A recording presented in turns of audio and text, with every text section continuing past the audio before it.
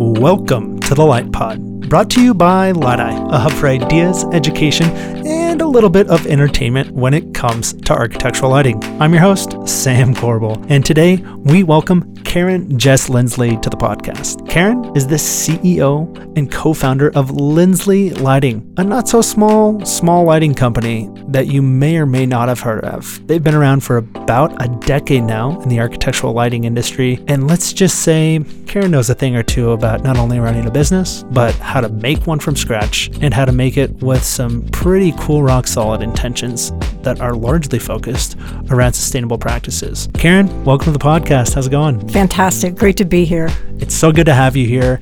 I know that you were a big part of a documentary that we put together earlier this year called Sustainability on the Rise, with 4 key individuals that kind of talked a lot about what sustainability in this industry means. And you are actually our ringleader for all of it. You found them all, you assembled the tribe, and you put a panel lecture together, which is now going into a documentary and this conversation along with 5 other panelists as well. They were all really insightful and enlightening and very pointed, and today's conversation is meant to just continue to add on to that. But before we get into all of that, tell everyone, who's Karen? What's your passion? And how'd you get your start in lighting? Let me unpack that with about 3 different thoughts. So the first one is I am truly passionate about creating and building new brands and new businesses. That's been my professional career for multiple decades, mostly outside of lighting, but clearly for the last decade in the heart of it. My second passion is clearly sustainability. It's been part of my lifestyle since I was in college. We just happened to go to college at a time when thinking about the Earth and the beginnings of Earth Day and all of those things where we started being thoughtful about the decisions we made were very influential. My husband and business partner, Alan, was in the architecture school at CU Boulder. Go Buffs! Of course. When he showed up to the first day of orientation, and they announced that it was no longer going to be the School of Architecture, but the School of Environmental Design. So suddenly, his architecture program was immersed in the field of environmental perspectives and how does the built environment fit within the greater environment. So we were those crazy couple that went backpacking for our honeymoon in the Canadian Rockies. We had our very first townhouse, was a solar townhouse on the outskirts of Boulder up against open space. And we've been trying to live a sustainable life ever since. So I think it's fair to say you're beyond qualified to say, you know what the hell we're talking about here when it comes to making some observations about what's going on around you every single day and how you can make one of 2 choices. The quote, sustainable choice, or the, I don't even know what you call the opposite, a non-sustainable choice. True, but I'm always learning. And one of the other things that also drives me is a passion for trying to make people and the world I live in a little bit better. Maybe it's just through smiling at somebody and saying thank you. But other times it's trying to say, okay, is there a way to push the envelope? Is there a way to make people think about something so that they do something different so that they also... So I've been able to inspire them to also try to do the right thing, either personally or professionally, or especially around sustainability. You talk about the desire to help coach people, the desire to build businesses and all this other stuff. A lot of that is kind of grassroots stuff. No pun intended. Right? Sure there is. Yeah, maybe 1 or 2. I think a good word that summarizes a lot of this is innovation. Innovation is seen at many, many levels. Today, it can be seen in terms of just like quite literally, recycling waste. It can be seen as recycling waste more efficiently. It can also be seen as like, well, how does that waste container get there? And what is that waste container made of? Let's optimize that for the waste on this product. Like you can go so far down the road of just innovating one single process. I'll throw our entire industry out the window for a second, and I'll talk about something that's sitting on the table in front of you and I. It's a water bottle. Like 25 years ago, how many water bottles could you go out and buy? I don't know. Like, I'm sure Gatorade had their classic, like, green one, and Nike maybe had one, and that was really it. Bicycle water bottles. Yeah, bicycle water bottles. And now there's, like, 25 probably major companies, and their core product is some form of a sustainable material that you drink water out of. And they're in business big time. because their message resonates. And I think that's something that's really important when you look at innovation. You can't innovate for the sake of innovating. You have to innovate for the sake of the fact that it matters to people, that it is something that people may not necessarily see today they want, but know tomorrow when they have it, they will want it and they'll want more of it. When you look at innovation just broadly and also within your business, where do you think innovation comes from? The way I look at how to be innovative is I look for, throughout my entire career, I look for the white space.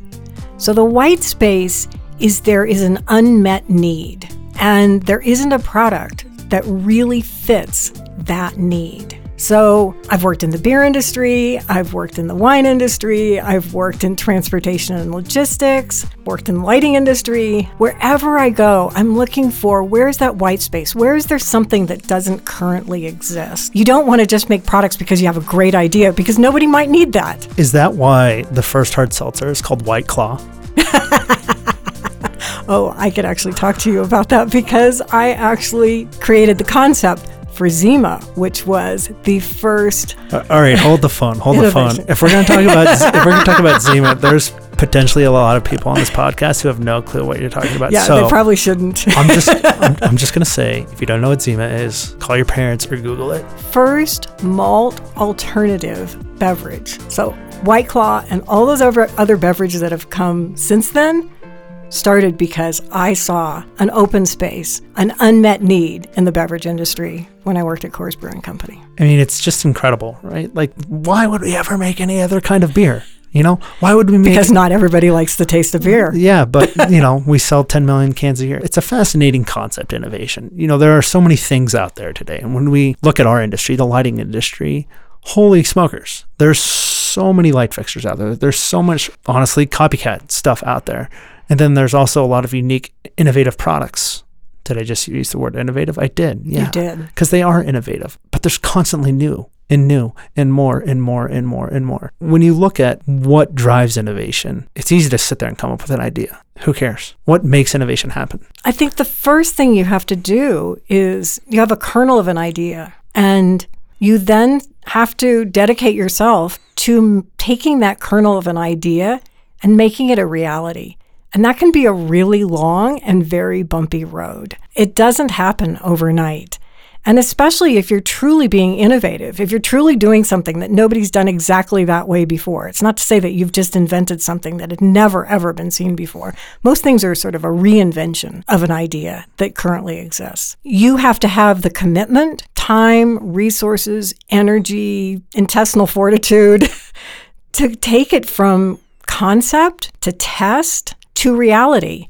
And you might get partway through and say, this isn't working. I got to think this through again. We have to shift the way we thought this might work. And then you push forward until you finally have it. And then you have to be willing to put it out there and see if there really is a need for it. And you have to be willing to accept failure as well as success, because you're going to learn from both. There's a lot of grit in there. There's a lot of time. There's a lot of commitment. I think, one of the biggest things that when I reflect on everything you're saying is, at the end of the day, why does Zima not exist? Yet something like Zima exists today. This is a beautiful analogy. Holy smokes, who knew we were going to talk about alcohol in this entire podcast? The fact that you have to commit to something that's innovative is very true in its essence. I think anybody can pick anything they think is impressive that totally changed the landscape of whatever. And they can recognize how much commitment and time and energy it took to innovate that. Now, why are we sitting here talking about innovation? Because really we're here to talk about sustainability, which isn't a word, which isn't a checkbox, which isn't a phrase. It's a way, right? It's an opportunity. It's a lifestyle. It's something that might be holistic. It's something that might be programmatic. It's something that might be both, and other things beyond that, but it requires commitment. With the idea of commitment in mind, talk to me a little bit more about your life. I mean, that holistic lifestyle that you've kind of always embodied, and what it means to have, let's just call it a holistic mindset. Well, first of all, I believe that if you're going to do anything, you need to do it well, and that you need to look at not what is only on the surface, but what lies beneath the surface. So for example, when we're creating light fixtures, you look at the materials, but then where do they come from? And what goes into them? And why do they cost what they cost? Or why are they made the way they are made? Or where they are made? And to learn about those things. I think the people who do the best innovation are people who are true believers. They believe in what they're doing.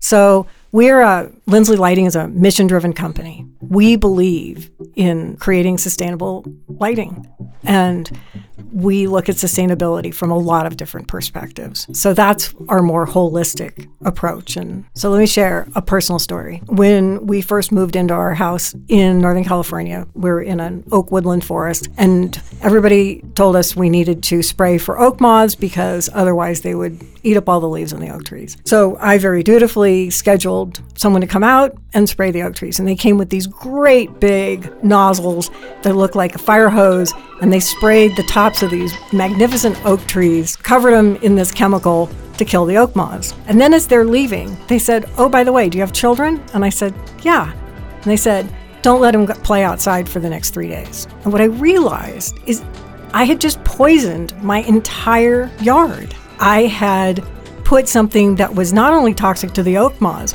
but I killed all the bees. I potentially harmed all the birds that lived in the trees. And it was so toxic I couldn't put my own children outside. And I was like, I am never doing that again. That put me down a road of looking into alternatives. So the next year, I used BT to do that, which is Bacillus thuringiensis. And it's an organic methodology. And I went, okay, that's a little better. My kid could still play outside afterwards. And then after that, I said, well, what if I just let nature take over and see if we can go to a completely 100% organic gardening methodology? And this is what happened. We now grow most of what we eat. We have organically gardened in this property for over 30 years. And there is a complete balance between birds and oakworms and bees. And we have a thriving environment where I hear birds all the time. I never have a problem with oak moths because guess who eats the oakworms? The birds do. So we now live in an environment that is holistically in balance. And I get to walk outside, pick raspberries, strawberries, tomatoes, peppers, whatever happens to be in season at the time, bring them in, enjoy them, and I know that I'm getting something that is nutritionally sound and just utterly delicious.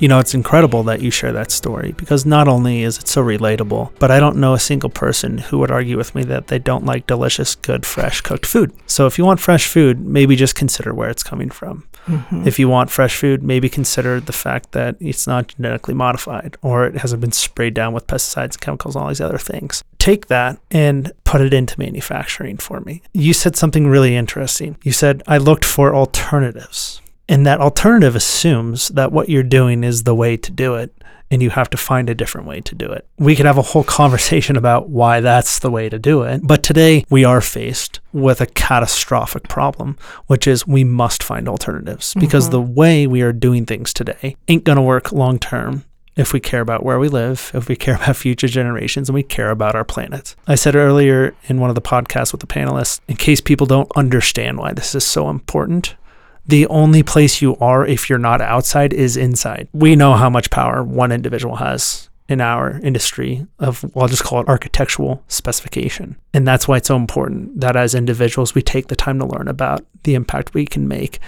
and to look for alternatives. There's some standards out there. There's some things that exist that are kind of looking at the sustainable nature of materials. Your company is a great example of that because it's what you founded it on. Talk to me a little bit about what it's like to look at sustainable materials and those alternative options broadly across everything that a lighting manufacturer has to do. So let me start with sharing that when we started Lindsley Lighting, we were motivated both by Alan's experience as an architect and lighting designer, as well as my experience creating and building brands and companies. So it was a great way to work together for the very first time. And I'll never forget when we decided that we were going to do this. We decided to take a whiteboard approach. First thing we wrote down was we wanted to be a sustainable company. That was absolutely the first thing before we ever designed a light fixture. Then we said, what does it mean to be sustainable? How do we go about doing this?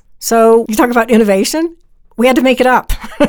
We had to decide what we thought was sustainable. So we started with design, and we chose to focus on modernism because we see modernism as clean, classic, timeless, elegant, something that is going to withstand the test of time. If you look at the Barcelona chair designed by Mies van der Rohe, that design is almost 100 years old. It's still beautiful, modern, elegant. People are still buying it. So if you want to create a light fixture that is truly sustainable, you're going to design one that's timeless. So that was the first thing we decided on. And then the second thing we decided to focus on was minimalism, because minimalism does two things. One, it is in complete harmony with modernism. But second of all, it was a second step towards sustainability.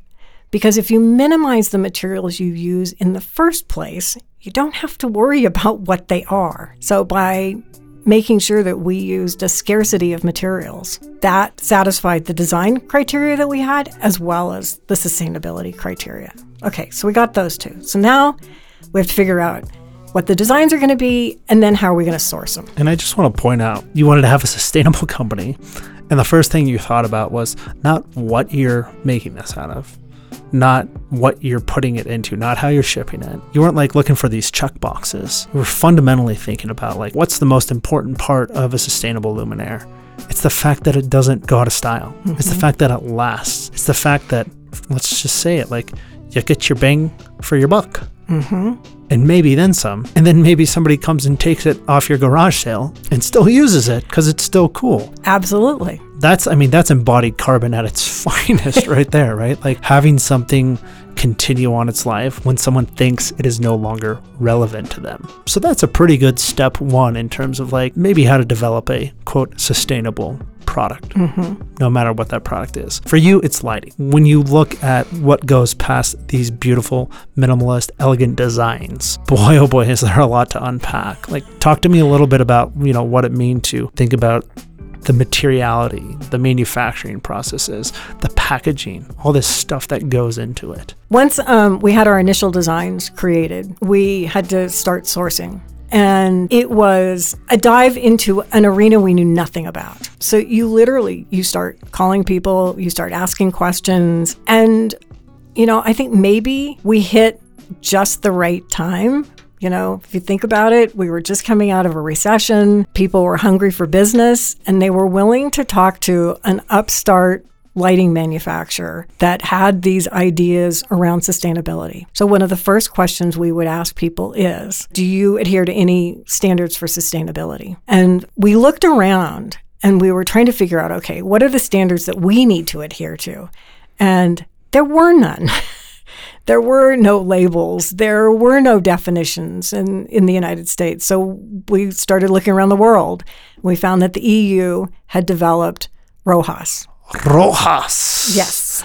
Enter RoHS. It's interesting you said you were looking for standards because we know so much so how sustainability goes beyond just a standard or checkbox a thing. But when it comes to certain components of being sustainable, you have to say, okay, well, let's all kind of agree on what is good and what is not good so that the power of the industry can support itself as opposed to everybody having to go read the chapter book to figure it out. Right? Yeah. So when we talked to people and we said, number one criteria, can you make components or can you supply components that are RoHS compliant? And to our delight, people said, yeah, we can do that. We're in a global environment. We already know about this in Europe. We just don't have to apply it here. So sure, we'll make your parts and make them RoHS compliant. So that was our starting point. The next was, we looked at, obviously, LEDs were going to be our light source. And if you think about it, a little over 10 years ago when we were first doing this, it was an upstart lighting source. It was not fully embraced, but we were 100% committed to it. And we were committed to working with the companies that were at the vanguard of developing not just LEDs, but the best quality LEDs, ones that delivered good light output, good CRI, good efficacy, And so we started sourcing LEDs. Okay, what do you need with an LED? You need a heat sink to make those little diodes happy. Well, if you looked at most heat sinks, they were big and bulky, and they used a lot of aluminum and materials, and they came from overseas. So we were like, let's make our own. So we created a design, and then we started looking for an aluminum manufacturer, extrusion company, that could make them for us. And we partnered with a fantastic company. We are still working with them today out of Wisconsin, and they make all of our extrusions. And we have since gone from making our initial heat sink to now we have extrusions for all of our pendants. We have extrusions for our brackets that we put LEDs into for our wall sconces.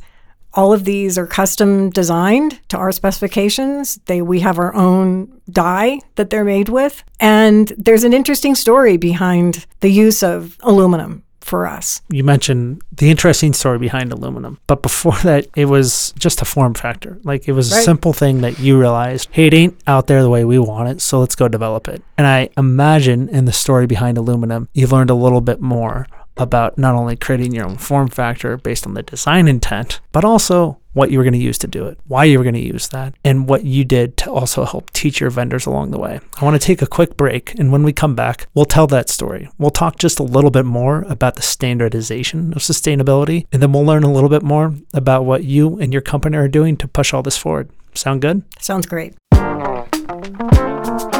Hey, it's Sam. The Light Pod is brought to you by Light-Eye, a hub for ideas, education, and a little bit of entertainment when it comes to architectural lighting. They make things like documentaries, short, informative, educational 2-minute videos, and of course, bring you this podcast, The Light Pod. Check them out at lytei.com.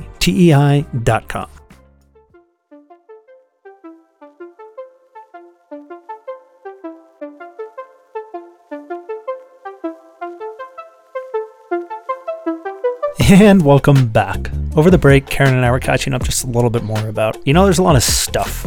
There's a lot of stuff out there in general, and stuff goes in stuff, and stuff makes stuff.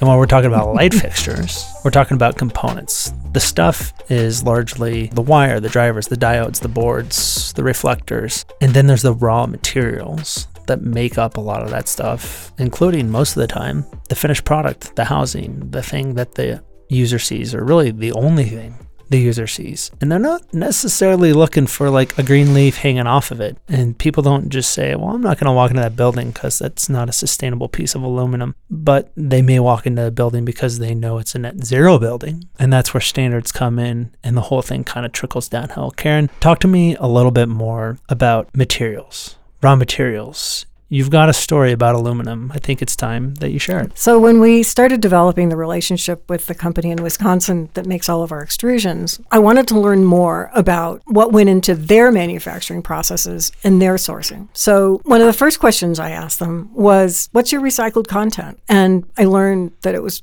20%. And I'm like, any chance we could get it higher than that? And they said, nope. And the reason why was because of the way recycled content was created. So you take all of these different types of aluminum, everything from cans, which, by the way, have 2 types of aluminum in the can, the body of the can and the top of the can. Most people don't realize that. To sheet aluminum, to extruded aluminum, to cast aluminum. They all use different types of aluminum that have different alloys and different hardnesses. So you grind them all up and you melt them down, but they have different melting temperatures. So as you would push them through an extrusion, the particles that were not melting at the same melting point would get stuck in the machinery, and it would either ruin the extrusion, or it would mean they would have to stop, clean it out, push it through again, and became a loss of time. Yeah, I'm guessing people don't want to do that. Nope. So they found that the magic number was 20%, and that they could push 20% recycled content through, and the rest had to be virgin material. So then the question is, okay, so where did that virgin material come from? And what we found is that it was coming from Canada, and that the reason why it came from Canada was because the biggest cost in producing aluminum is not the cost of the raw materials, the cost of the power. Canada invested in hydroelectric power over 2 decades ago. And as a result, they have cost-effective power that could be used to run their aluminum smelting plants. Look at that sustainable solution, enabling sustainable production of virgin material to show up in a sustainably driven lighting company's mission. Mm-hmm. It's amazing to me. It really is, the more I think about this, how this notion, not word or phrase, this notion of being sustainable is the lowest common denominator to connect so many things together. So many things are connected. So let me fast forward to today. So we had a few months ago, we revisited that conversation about what's the recycled content in our aluminum extrusions. And this is what the answer is. Potentially over 90%. We're like, wow, what changed? And what changed was a new recycling sorting technology. So there is a new technology, relatively new in the last 5 years, that can take all the different types of aluminum that gets thrown into recycling, and in what's called a lights out operation, as in no human hands are involved. This machinery is able to sort the different types of aluminum. So 5,000 series aluminum goes in this chute, 6,000 series goes in another chute, 3,000 series goes in a different chute.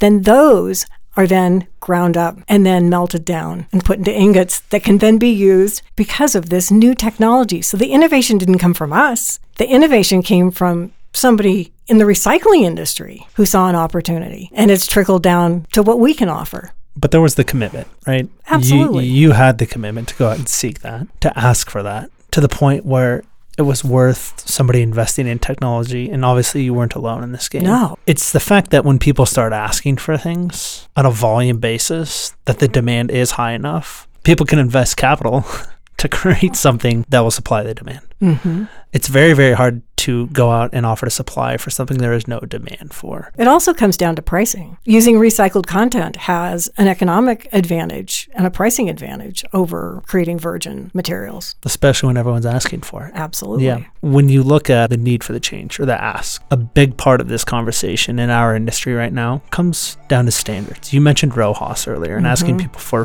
RoHS compliant components. That's probably not the number one thing on a Luminaire schedule today, or something that people are out there preaching at their tabletop presentations or things like that. Educate everyone a little bit more. What's RoHS? Why is it kind of fundamentally a good place to start? And how can it help? But we do need to ask for it. RoHS has been around for several decades, and it started out where we started at RoHS 1, and I think there were 6 materials that were listed on. We're now at RoHS 3. There are 10 materials that are listed on it. And they're sort of some of the bad actors of toxic materials, things like lead, cadmium, mercury, hexavalent chromium. And you think about lead. Lead is used in solder. And I am betting that there are an awful lot of light fixtures out there that have lead in them because it's used in soldering. But you can do lead-free solder. But you have to change your practices. I mean, we were fortunate. We started out from the very beginning that, first of all, we look for opportunities to not use any soldering. But if we do have to, we use a lead-free solder. And I think that there are some very practical things that you can do to avoid using these things. And I think it's a good standard. We're talking 10 substances, many of which aren't even used in most of our practices anymore. So one of the things I would love to do as a part of this podcast is inspire our entire industry to let's just start with being RoHS compliant. Let's go down that road. And think about it. If every single company in the lighting industry were to adopt RoHS standards, we would lift the sustainable manufacturing practices overnight. And it's not a hard thing to do. Why do you think our entire industry isn't RoHS compliant? Oh my gosh, I wish I knew. I mean, creating a company that was based upon some of these standards, it wasn't a hard thing to do. I think you have to have intent. And you have to be willing. I mean, it's much easier if you're starting from scratch. If you have fixtures that are legacy fixtures and you've got molds and practices and training of people that are all lined up to do things a certain way, it's much harder to shift that than if you have done it from the very beginning. So I think that we were fortunate in that we did it from the beginning, but we've also evolved as we see new and better ways of doing things and more sustainable ways of doing things. We are adopting them. And another example is Living Building Challenge. And we have been asked if we could be part of Living Building Challenge projects. So that caused us to take a look at the Red List, because we need to be Red List free. And the Red List is a far more extensive list than RoHS. And just so we're clear, Living Building Challenge is a way to basically quantify everything that's going into a project across the board, at every level, through every part of the design phase, the build phase, and everything that's being used. And the Red List is literally exactly what it sounds like. Some people maybe would call it a blacklist. It's just stuff that literally you can't have. It Correct. Can't be in the project, which seems insane. It seems insane to say, like, we're going to make a list of stuff and it's as easy as black and white. You can't use it if it doesn't comply. Yet, there are Red List compliant things everywhere now because people are asking for it. When we looked at our products and we checked it off against the Red List, because we had already gone down this road, it was like check, check, check, check, check. And then we got to wire. And all our wire was RoHS compliant. We need to have our wire made so that it meets our specifications as well as being RoHS compliant. But being RoHS compliant, you could still use PVC. And PVC is a halogenated plastic. So in order to comply, we needed to get rid of any halogen-related product used in wiring. In defense of PVC, there's a reason why it's used in most wire throughout the world, is it is heat and fire resistant, and it has insulative properties. It does a really good job at what it's supposed to do. So when you look for alternatives to that, there aren't a lot out there. So we started working with our wire manufacturers to come up with Red List free wire. And it had to be made custom to fit all of our standards. We make a lot of pendants. That wire is seen. It has to look good and it has to perform electrically. And we create pendants that are on a single point of suspension. So not only does it have to have all of the electrical properties that you need, it also needs to be able to suspend our fixtures and have structural integrity. So we have a big ask when we're sourcing wire. You have this big ask, but you're doing it. We are. You did it with materials and aluminum and heat sinks. And look at that. By the nature of the path you went down, you're not just naturally using a product that's 90% recycled today. You're going down the journey of being Red List compliant, which other people are now too, and is fantastic. And you're asking for, quote, custom wire, and I'm saying this with air quotes in my hands. It's a matter of time before your aluminum story catches up to the wire story. What's interesting is everybody buys freaking wire every single day of the week for everything, not just lighting, not just light fixtures. Like it's out there. We have to ask for this as an industry, as a universe, can I say universe? Yeah, sure, why not? As an industry, as a universe, as people living on this planet, we have to innovate. And the innovation is going to take commitment, it is going to take time, and it is going to require us to be vigilant with this so-called sustainability notion, or whatever anybody wants to call it, right? But at the end of the day, it is something that is so important to understand that this will not happen overnight. This is not a checkbox. There may be check boxes along the way, but it's really a simple decision. Like your counterpart Jane said, like just make the decision to ask, how could we do that in a sustainable way since we don't do today? For you, it's easy, Karen. It's second nature. But you know what? There's an interesting path that we all go on this. So when we first sourced Red List free or LBC compliant, Living Building Challenge compliant wire, it was to satisfy the needs of specific types of projects. And we had no idea, would we be happy with the wire? Would it be easy to install? Could our team work with it in the factory? So it came, we liked it, we started shipping it, and then we kind of said, all right, let's make this a standard offering. But we had to make it as an adder because it was more expensive for us to source. So Red List free wire is available on all of our products, but there's an adder for it. And we were looking at it, we're like, should we make this standard? No, let's just keep it the way it is. Everything's working. I was out in our factory one day, and head of operations, who happens to also be my son, we were talking about wire.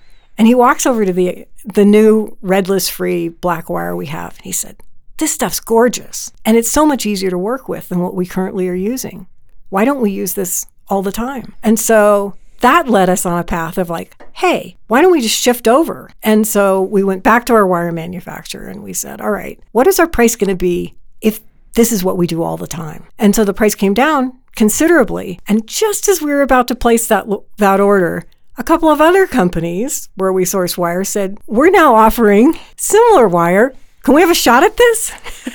So it's like we're something where we tried so hard to get it to work at first. All right, now other people see that there's an opportunity and they want to be a part of it. So I look at how far we've come and how quickly. And for example, the most recent product offering that we introduced, the Shooting Star Pendant, which is this, you talk about minimalism, it's 1 inch in diameter, puts out over 1,000 lumens.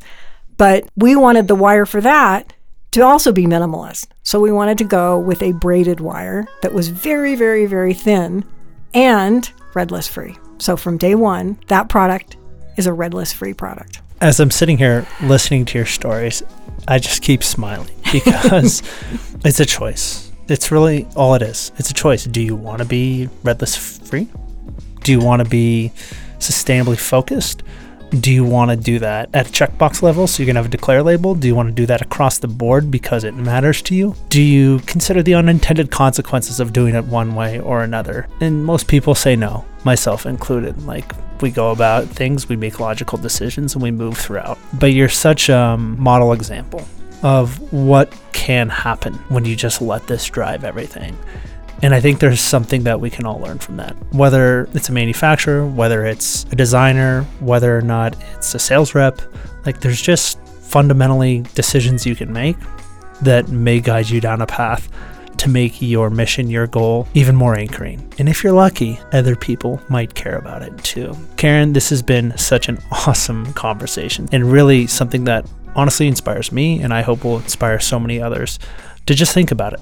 You know, think about that innovation and commitment. Think about innovation commitment for whatever that matters to you. But consider that sustainable notion and what it can do for you. As you look forward in our industry, here we are today in 2022. Where do you think we're headed? And what do you think is next on the forefront of more companies, more people, more entities adopting thoughts and strategies behind this? I would like to see us as an industry embrace the idea of sustainability. Years ago, I worked with a gentleman who was responsible for managing change. He was a change management expert. And he told me 80% of people spend 80% of their time resisting change, when change is inevitable. It is part of the geology of our planet.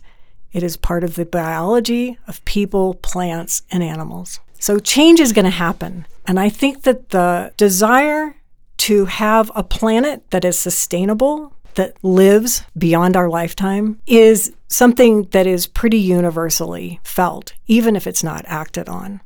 And so what I would like to see is our entire industry lift itself and adopt the change that is inevitable. We are going to be a sustainable planet, or we won't have a planet. It's pretty simple. So consequently, I would like to see our industry take a leap forward, adopt RoHS. I would like to see lighting designers put all products on their specs need to meet RoHS standards. It is something they could do today, and it would change our industry overnight. And once everybody starts down that path, now we can start looking at material transparency and declare labels and EPDs and HPDs. But some of that starts feeling overwhelming.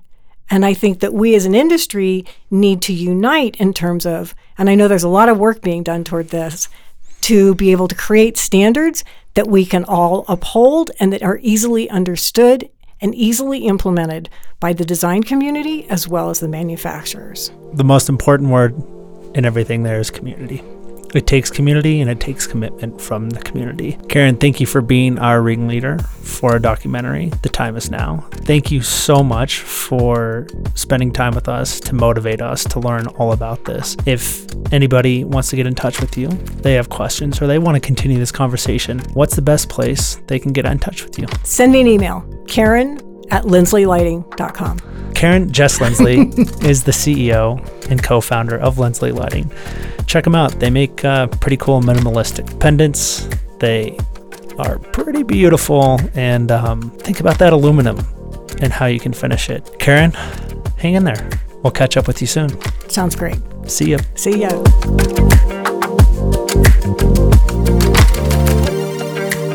Thanks again for listening to this episode of The Light Pod.